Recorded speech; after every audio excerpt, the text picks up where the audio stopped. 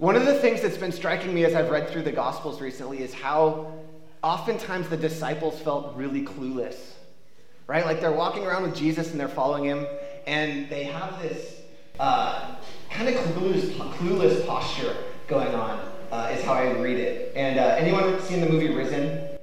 Categories. The cheese ball category and the heresy category. Maybe not so. It's usually heavy in one or the other. Maybe it's a rare movie that grabs both of them and kicks it out in spades. But it's like if it's done by Hollywood, it's high heresy, lower cheese ball. If it's done by whatever, you guys get where I'm going. This movie is worth watching. So I'm not going to hype it up and say, oh, it's amazing, you'll change your life. It's not that, but it's cool. I would say it's low on the cheese factor and pretty close to zero on the heresy factor. So it's got that going for it. Check it out. We were watching it last night, and one of the things that struck me in their portrayal of the disciples, which had to be true, was how clueless they were walking around with Jesus. We forget that they were only walking around with the dude for 3 years. But at the beginning, they didn't know what was coming up next. Think about the death of Jesus. Like, you're following this guy around for 3 years. He ascends up there, and he's like, all of a sudden, he's gone. He's taught you all these lessons, but you're super confused, and you don't really know what to do. He gives you something cryptic, like, go hang out in Galilee until I come back. And then he goes, go hang out in the upper room until the Spirit comes. He gives those kinds of directions where you're like, I don't know what to do with that. Right? Like, they're like, okay. Like, think about the 40 days where they're hanging out in the upper room between the ascension and when the Spirit of God came in power in Acts. 40 days of hanging out. It's like, want to sing another worship song? Like, what do we do? Do we pray some more or get some food? Or, you got to feel the realness of what this must have felt like. And oftentimes, I feel like that in my own life too, right? Like the walk with God is kind of one where the perfect roadmap is not there. It feels ambiguous at best sometimes. Kind of like, okay, I think I'm supposed to do this, and so I guess I'll go do that. Like, I'm not getting any direction here, so maybe I'll just cruise over here and trust that the right direction will come at the right time. And I think that's okay. And so a lot of the Christian life that I live is kind of experimental. Not in the huge stuff, right? Like, I have cornerstone theology to keep me safe, but in the other stuff, I'm kind of like, okay, let's try something out and see how it goes. So here's one of those. So I was listening to a sermon, and this guy was talking about how there was this one time in his life where God was speaking to him by putting pennies everywhere. Okay, so he goes into his closet and he reaches into an old pair of shoes, and there's there's a penny in the toe of the shoe, and he's like, what is this? And then he's walking to work, and he puts his hand in his pocket. He's like, I don't remember having a penny in my pocket. And he's walking down the street, and there's penny, and then he walks some more, and there's a penny, and he's like, after a while of all these single pennies sitting around, he's like, what in the world? God, are you trying to tell me something? Because this is just weird.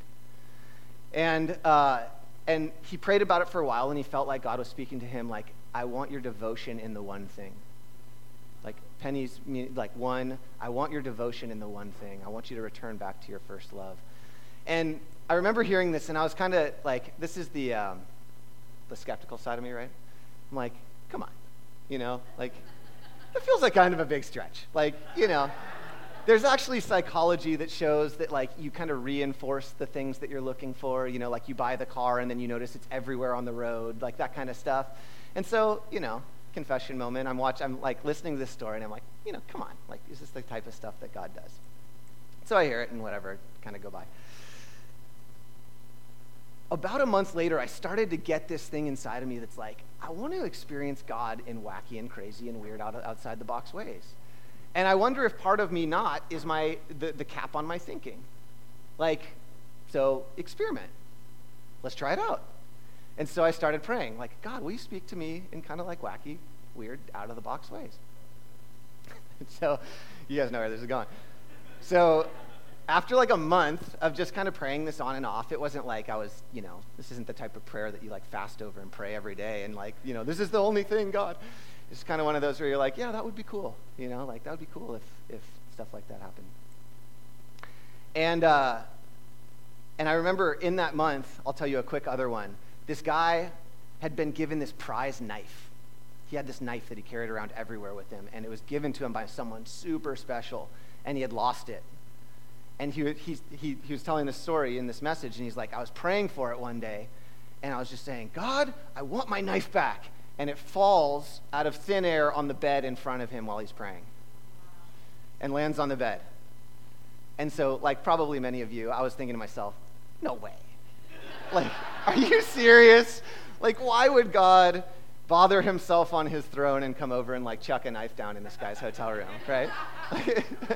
And so I started hearing these stories, and it started to stir something in me more. I'm like, if this is real, like, I want this stuff, you know? Like, I don't want to block my thinking just because, like, I put you over here in this category of what you will do and what you won't do. And so, I kid you not, I'm in the shower in Redding. I'm up, I was going to Bethel at the time, and I'm in the shower in Redding, and I'm washing my hair with my eyes closed, like scrubbing my hair, and I hear this ping, ping, ping, and I look down, and there's a nickel sitting at my feet, and I pull the curtain back, and there's obviously nobody there, and I'm like, what in the heck is going on right now? Super weird story. And so I like bend down, I like pick up the nickel, I'm like, what the heck? I felt like the disciples, right? Like, what the heck am I supposed to do with this nickel? Is this like an anointed nickel? Or like, why do you want me to have this, God? And so I kind of like took it and I started praying through it, and it was like God spoke to me through it. It was nothing like super profound. There's no end to this story where it was like it glowed that day and, you know, turned into $100 bill or whatever it is. It was just, I kind of feel like because there was nothing profound on the other side of it, I prayed into it, and I felt like 5 is usually the number of grace in the Bible. And so God was speaking to me about grace in that season. But really what it did more than anything was say to me, like, you have no idea how much you're limiting me because of this thing where it's like, oh yeah, I'll accept you in this way, but I won't accept you in this way. Like, I hear people say that stuff like this happens, and that just is like a little bit too outside my comfort zone. And so I either just outright deny it or just go like, I'll stay over here in this kind of area over here. Anyone can relate to that? Anyone weirded out by the nickel thing? Yeah. I even looked on the ceiling. I was like, was it stuck on there, like on the paint, and it fell off? There was no markings. I was like really trying to, get detective. So it's going to relate to our story here. Let's jump into Matthew chapter 10, and let's continue on in Matthew chapter 10. Jesus is talking to the disciples about their new mission and going out in his name. So he sends out the 12 in his name, and he commissions them to do what he's been doing, to heal the sick, to cast out demons, to preach the good news, to release those in bondage, demonic and otherwise. And so he sends them out to preach this good news, and as he does, he says, when you go, I'm sending you out like wolves, like sheep among wolves. I'm sending you out as sheep among wolves. Like, you can go, and there's going to be people ready to devour you. And then he goes on and adds some things to it, like, hey, you could get thrown in prison, and when they flog you, just like beating you with a leather band, when they do that, don't worry. Like, I'll teach you what to say to them. I'm like, that's not what I'm worried about when it's related to flogging, but thank you. And so this is the part right after that, okay? So it says, anyone who welcomes you welcomes me. Anyone who welcomes me welcomes the one who sent me. Whoever welcomes a prophet in the name of a prophet, or as a prophet, receives a prophet's reward. And whoever welcomes a righteous person as a righteous person will receive a righteous person's reward. If any one of you gives a cup of cold water to one of these little ones who is my disciple, truly I tell you that person will certainly not lose their reward. And so this is how Jesus ends this section of the text. He starts talking about kind of strange stuff, like what does it mean that if you welcome a prophet as a prophet, you receive a prophet's reward? What does it mean that you welcome a righteous person as a righteous person, you receive a righteous person's reward? It's kind of confusing. Like, it's not, to me, perfectly obvious as you come across the text.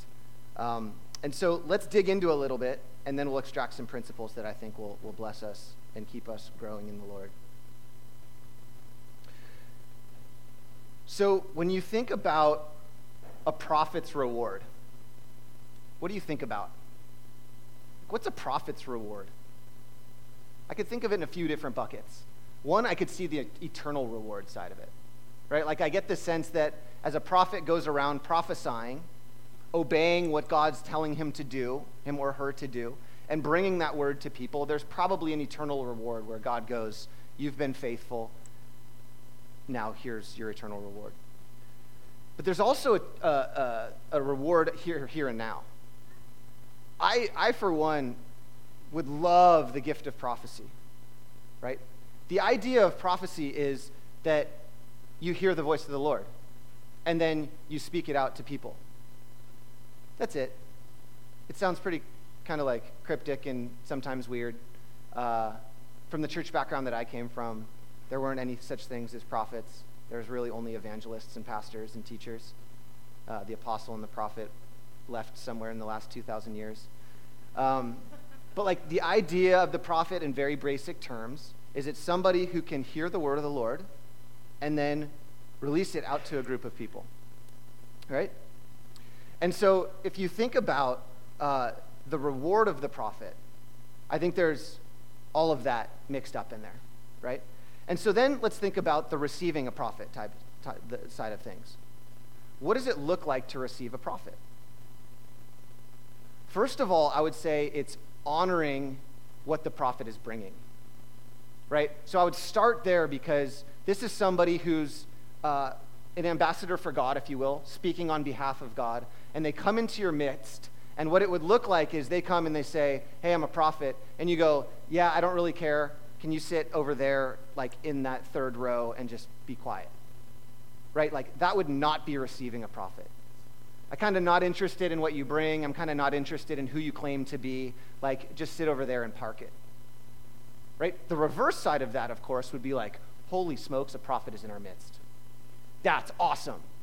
Like, I want to hear everything that this person has to say. Come, will you come into our midst? Will you sit in the front row? Will you sit up front? Will you speak for 20 minutes? Will you tell us what the Lord's saying to us? Like, what has he said to you over the last 10 years? Like you're having lunch with them and you're like, okay, so what does it feel like to have God speak to you? Like, what does that sound like? How do you know if it's the Lord? Like, how do you filter stuff out? Like, what does that look like, right? Like there's this hunger and this value for the thing that the person's bringing that would be very apparent by the way that you receive them or not receive them. And when we read about this, further up in the text, Jesus talks about this. He says, when I send you into the town, speaking of the disciples, when I send you into the town to bring my word, to bring my good news, to bring my healing, to do all that stuff, the one who receives you, stay with them. The one who doesn't receive you, leave. They're not worthy of the message that you carry. Knock the dust off your feet and go. And so you see right there how this actual principle plays out. I've been doing that more. Have you noticed that? Principle plays out. Is like the disciples go in. They're carrying this treasure. They have the good news of the Messiah who's come, that everybody's been waiting for. They carry this. And they go into the town, and the ones that receive them receive the good news. They get them to stay in their house. They leave peace on that house. But the ones who go like, oh, I know those guys. Those are the fishermen. Like, they're not even educated. Like, why would I honor those 12? That's ridiculous. And they follow that guy who was, like, born of the woman who clearly had a baby before they were even, like, had been married. It's kind of scandalous stuff. Like, you see how this could deteriorate really quickly. And so you can see how the reward of that individual, what they carry, is incredibly valuable, but that's blocked by if there's a reception of them or not. And so we see this very tangibly play out. If you receive the prophet in the name of the prophet, you receive the prophet's reward. And so to me, it immediately begs the question, like, what are the reasons why you wouldn't receive a prophet? That sounds crazy, right? Like, this person's coming in the name of the Lord and coming with his message. Like, I want to hear that. I'm like dying to hear the voice of God. And so then I think you back out and you say, well, what were prophets like in the Old Testament? Like, as Jesus said this, what conjures up in your mind about what a prophet was like? Well, immediately preceding him was the prophet John the Baptist. This dude was weird. Really weird. He wore clothes of camel's fur with a leather belt, and he ate locusts and honey and hung out in the desert. Like, let's just make this super real for us today. I don't translate that. I don't even know what that translates like into today, right? We'll just not even translate it. There's a dude over there in People's Park with a camel fur and a leather belt eating locusts and honey as his diet. And like, can you see where there'd be some stumbling blocks to receiving this guy as a prophet? But then you back that out and you say, how about Jesus himself? Jesus didn't come as a rich man in a palace. He didn't come born to the most powerful men in all of Israel even. He didn't come born to one of the Pharisees or the Sadducees or one of the leaders of the Sanhedrin, right? He came born to a couple paupers. Like his stepdad was a carpenter, I think. I'm not sure. Where do you read that in the Bible, by the way? Does anybody know where that? I keep trying to find that, but it's like, maybe it's just tradition. But it's like, it's probably in there. It's too embedded. But like, a carpenter, like in some podunk town, right? Like they even see, like, nothing good comes from the town where he came from. Right? Like, and you got to back out and you got to say, like, why would God do this? Why would God send the Messiah as some dude who looks like some normal guy? The Bible even in one part says that he had like nothing physical attractive about him. There was nothing on the outside that would make him physically attractive. Like, at least throw him a bone, right? Like, make him good looking. And it's like, okay, you can be poor, but you'll be good looking, and then people will receive you. It's like why is the delivery mechanism that God chooses for his most important messages seem to be easy to stumble over? Let's put it that way.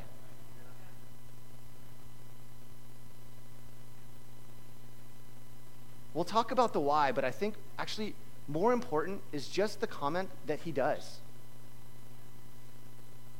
I think it's huge for us to just understand that as a starting point. Like, some of the most important lessons that you will learn in your life from the voice of the Lord directly to you will come in a package where it might be hard for you to receive it. So I think just starting there and having us go like, that's really important for me to know. God has shown himself consistently throughout history to be the type of person that's going to deliver to me a message that will have the keys of life locked in it, but it's going to come in a package that has the potential to stumble me up. That is so important to know right out of the gates. I remember my grandmother walked with the Lord for a long time, a very long time. But she went to, so this is going to be, you're going to see some of my own bias, right?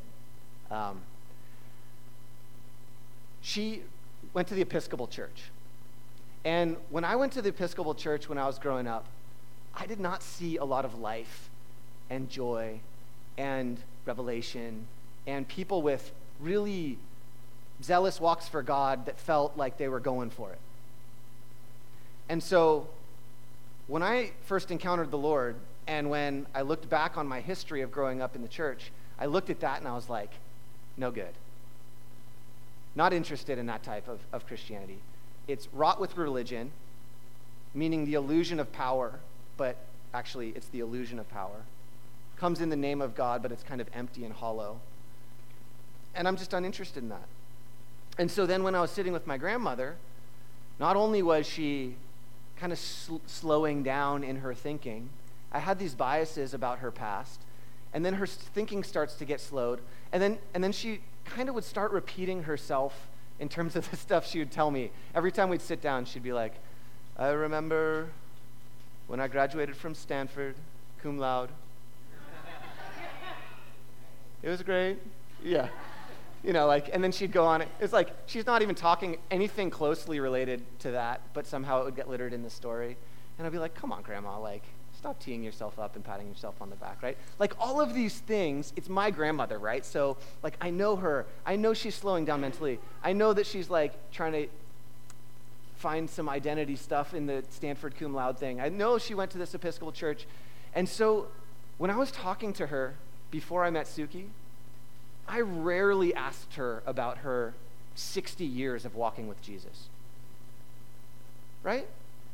60 years of walking with Jesus. And I had never once sat down with her and said, what have you learned? What does this look like for you? What are the most important lessons that have blessed your life? Like, who have you seen God to be in your life? Right? Like, the hunger and the honor that shows that I'm receiving a righteous woman in the name of a righteous woman and desiring the reward that she so clearly carries.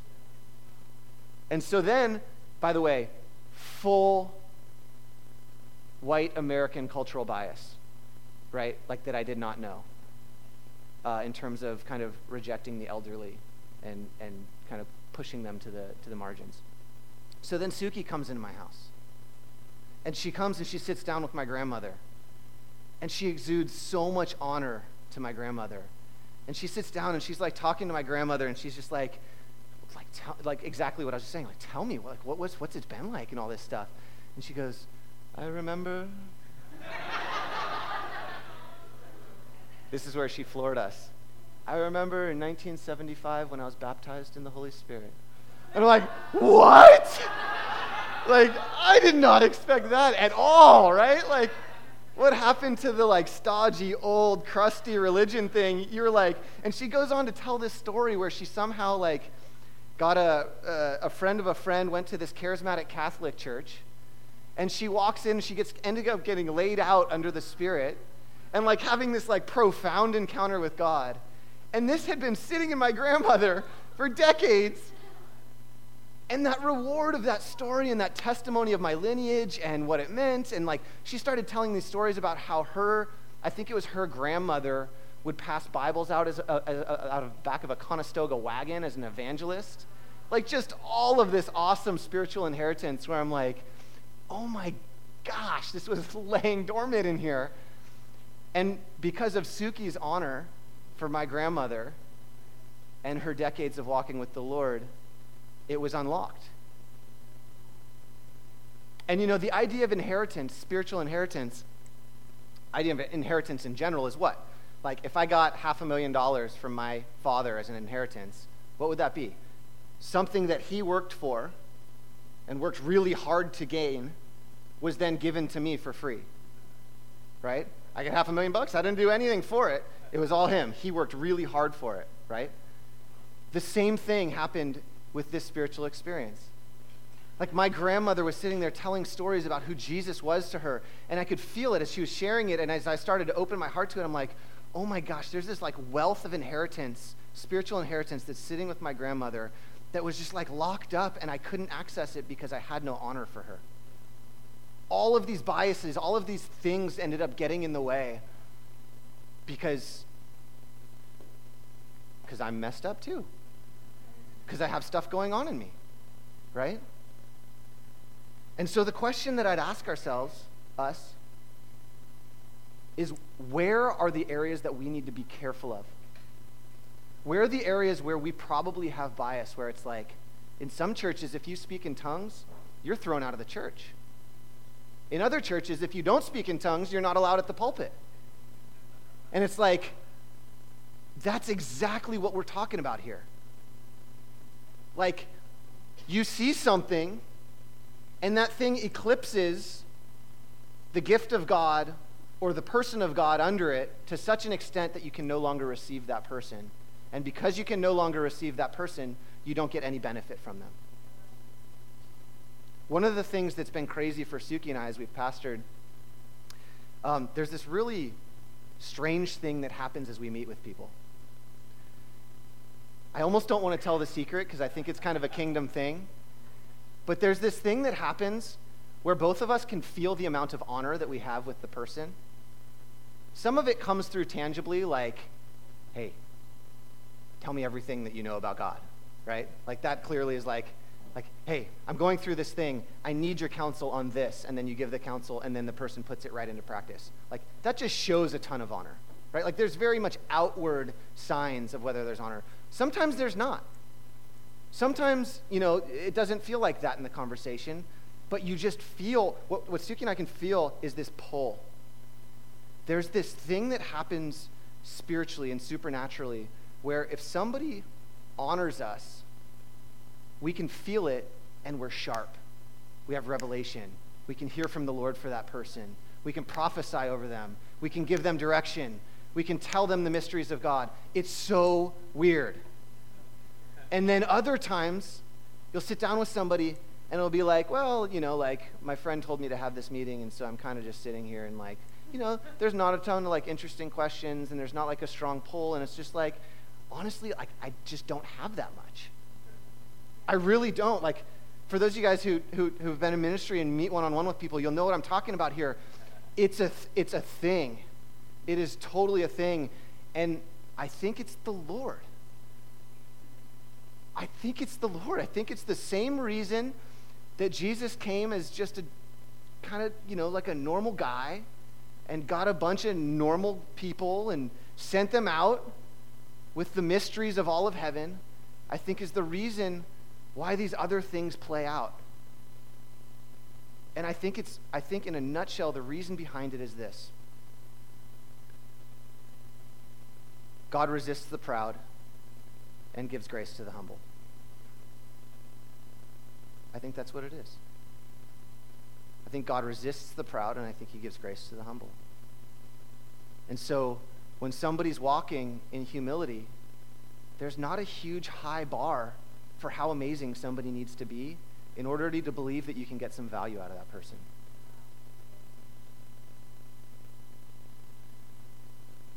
So the question for us is, how high does the bar need to be in order for us to get value out of somebody? I remember when I first started like getting super serious about the Lord, there was all these great people around me that like wanted to mentor me. And I kind of was like nervous to accept mentorship from somebody, because then what if like the really anointed person came along? And then I'd be like, dang it, like, shoot, like they're my mentor. Is it okay to fire a mentor to like,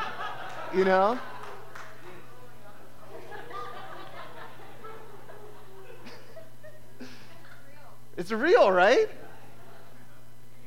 Like, who doesn't want to be mentored by the most anointed person in the galaxy? Like, of course. But like, we need to realize that those types of propensities will kill us over time. There's this passage in Hebrews that I want to read quickly. It says in Hebrews 13, verse 2, it says, "Don't forget to show hospitality to strangers. For some who have done this have entertained angels without realizing it." So we've got like the character in the story, in this case is one of them is the stranger, right?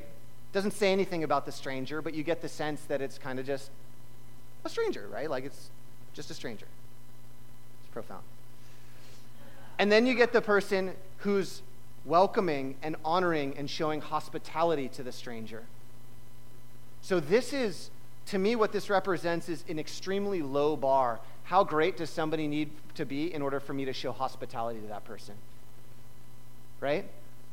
And in this case, it seems like, I'll give you my interpretation here. It seems like the fact that every person is created in the image and the likeness of God is enough for this person. To actually not need to see the crazy gift or the money or the good looks or the power or whatever it is and go, oh, I'll welcome that person. It's like, I see the image of God in everybody. And so even for the stranger, I can go, wow, you deserve honor.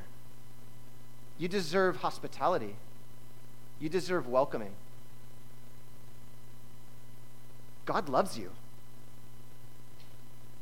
And if God loves you, that means that there's real value there. But that's enough. That's enough, right? Like, no fancy clothes. Maybe it's like homeless on the street. Nothing really apparent to offer you. But in this one, it's like the people who do that, they entertained angels without even realizing it. They got the privilege of being hospitable to a supernatural being sent from the throne room of God, purely because their bar for honor and their bar to receive someone in hospitality was so low that it had nothing to do with the outward signs of value. But then within this meager package comes an angelic being, right? In the meager package of my grandmother, that on the outside there's plenty of reasons to say there's probably not a ton of value on the inside there. I'm being honest, sorry, it's a little blunt. But there's reasons to get stumbled there. Comes this tremendous value. Why is it that some of the most anointed people in the body of Christ are the some that are like the weirdest? Can we be honest? Like I'm kind of like, I think I'm going the goatee just to get a little weirder, to see if anointing comes with weirdness. Maybe it's like a 1-to-1. Yeah. No, I'm kidding. It's just gross and ugly, and I'll get rid of it. But it's like, why is that? Why? Do you need to be super weird to be super anointed? The answer is, yeah. Then we're in good shape. Just kidding. But seriously, the answer is clearly no, right? Like the answer is clearly no. But does some of the having to look perfect on the outside and having to have everything right before I'll feel like I get anointed possibly get in the way of some normal people operating in some crazy anointings? I think so. I think so. I think there's something there, right? When you're really good at receiving other people and giving honor to other people without the need for this hugely high bar, guess who else you'll do that for? Yourself. You won't need to be the wisest person on the block to feel like you have something to offer to the body of Christ. You won't need to be the highest educated person in the room in order to feel like, wow, if I go up there, God could use me. You don't need to be the best looking person to go into your corporation and be like, I'm going to receive mad favor in this place because God is on my life and he wants to do something in here. And so it goes both ways. It's like, this thing's not only about receiving from other people, this is about faith for like, how buttoned up do you need to be in order for God to use you powerfully and to understand that there's value inside? This goes both ways.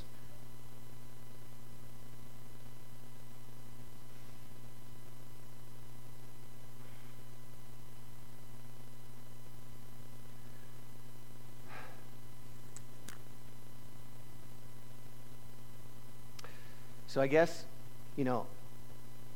one of the things that I'll tell you about my desire for this particular house, for us as a community. My desire for us as a community is that we would carry so much humility. We'd carry so much humility that literally we would suck the greatness out of everybody that we come into contact with.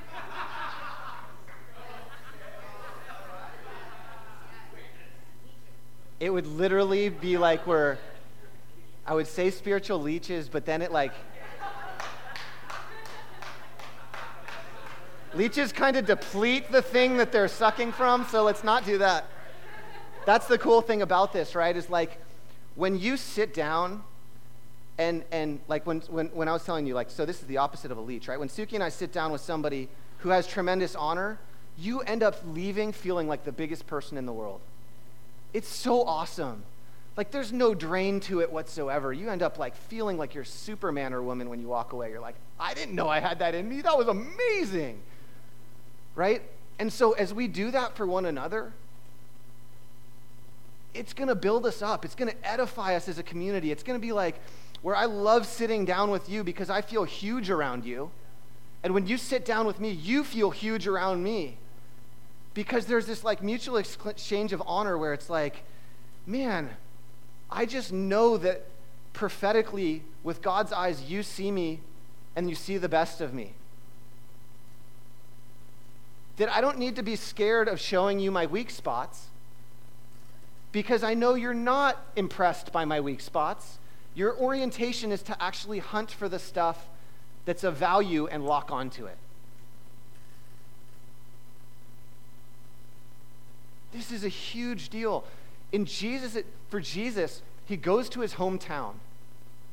And the Bible literally says that he didn't do many miracles there because a prophet is not without respect except for within his hometown. The most anointed, powerful being to ever walk the earth enters the hometown, and it sounds like it kind of shuts down the anointing. That is insane.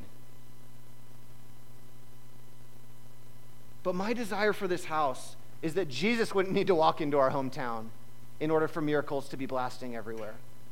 We would have such a high honor that we would welcome each other in the name of what we see, the greatness in each other, in the name of the Lord.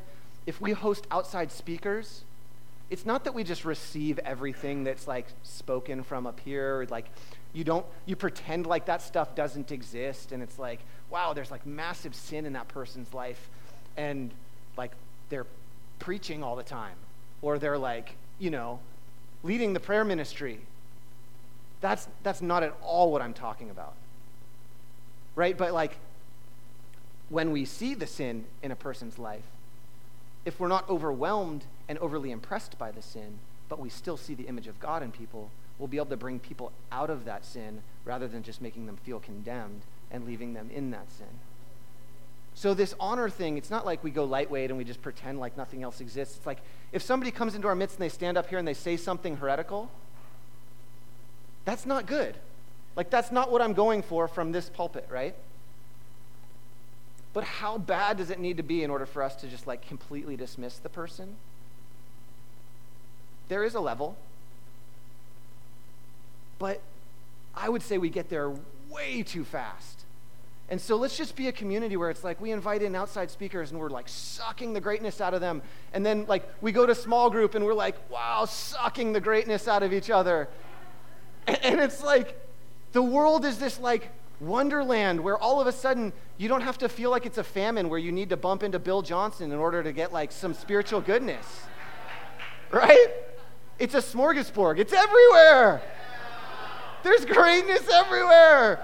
Like, God, give me eyes.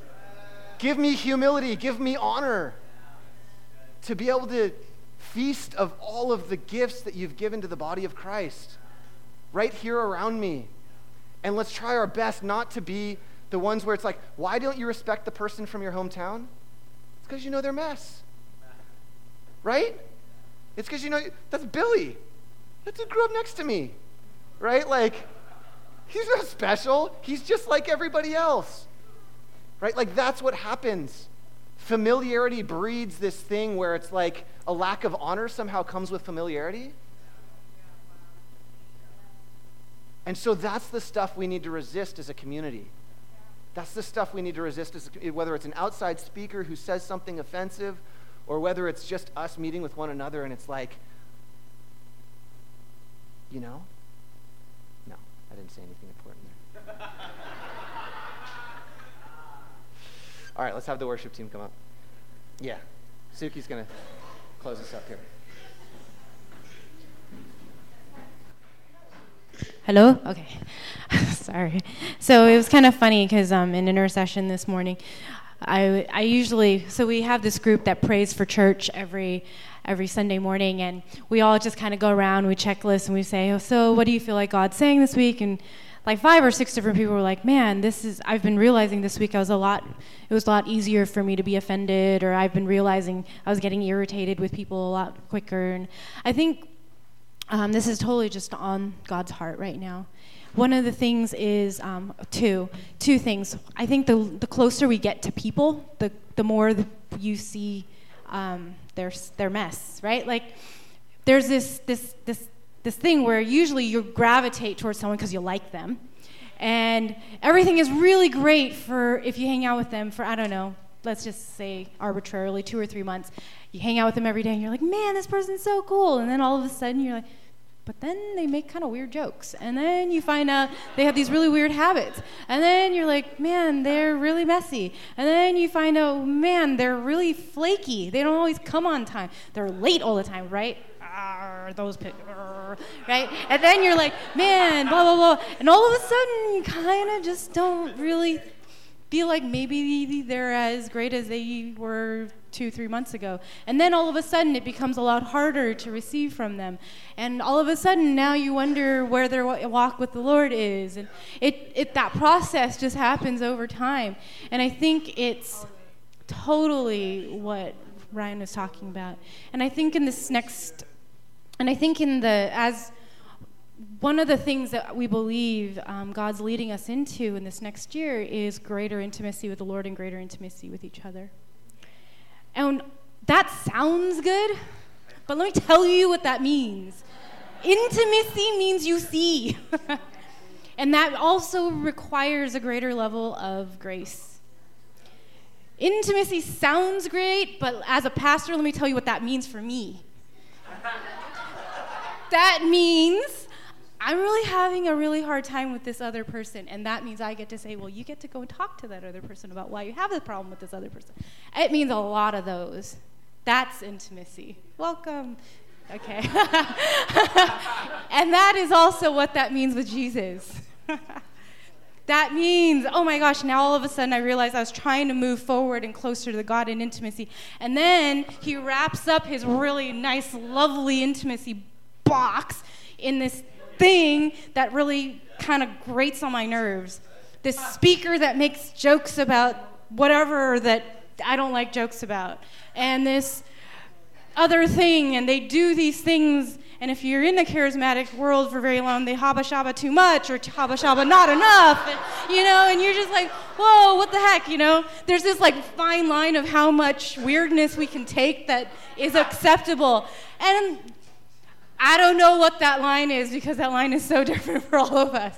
But there is that, and I think that when God wants to start coming, and when we want intimacy, and we want God to come as he is, all of a sudden, it's really not then about our comfort. He's just going to come the way he comes, and he's like, if you want more of me, I'm going to come the way that I'm going to come, and some of that is going to rub against some of you. And I'm just throwing it out there that might happen. And so this word is really timely. So that's going to happen with each other. That might happen with the Lord. Get prepared. Get good at forgiving each other. And get good at, I know it sounds kind of heretical, but working out your issues with the Lord if that requires forgiveness as well. So that's on the horizon, guys.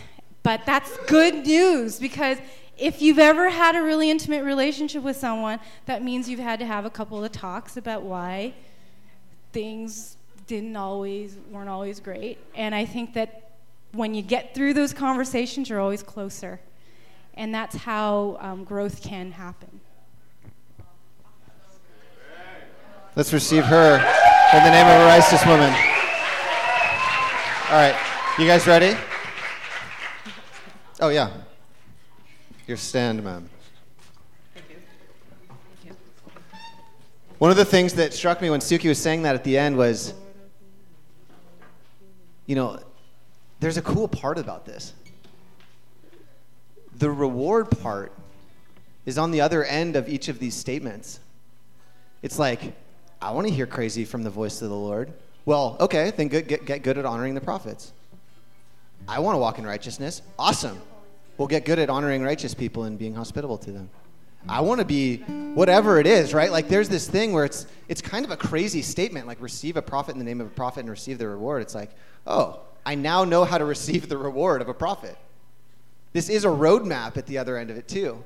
And so this thing, I just want to put it out there as kind of the bounty. It's like, let's get great at humility.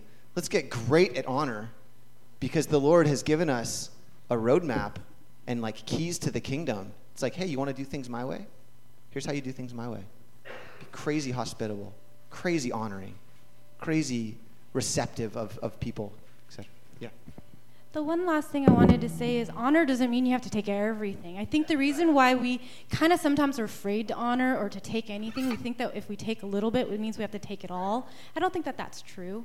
No one's saying throw everything out the window, so that's it.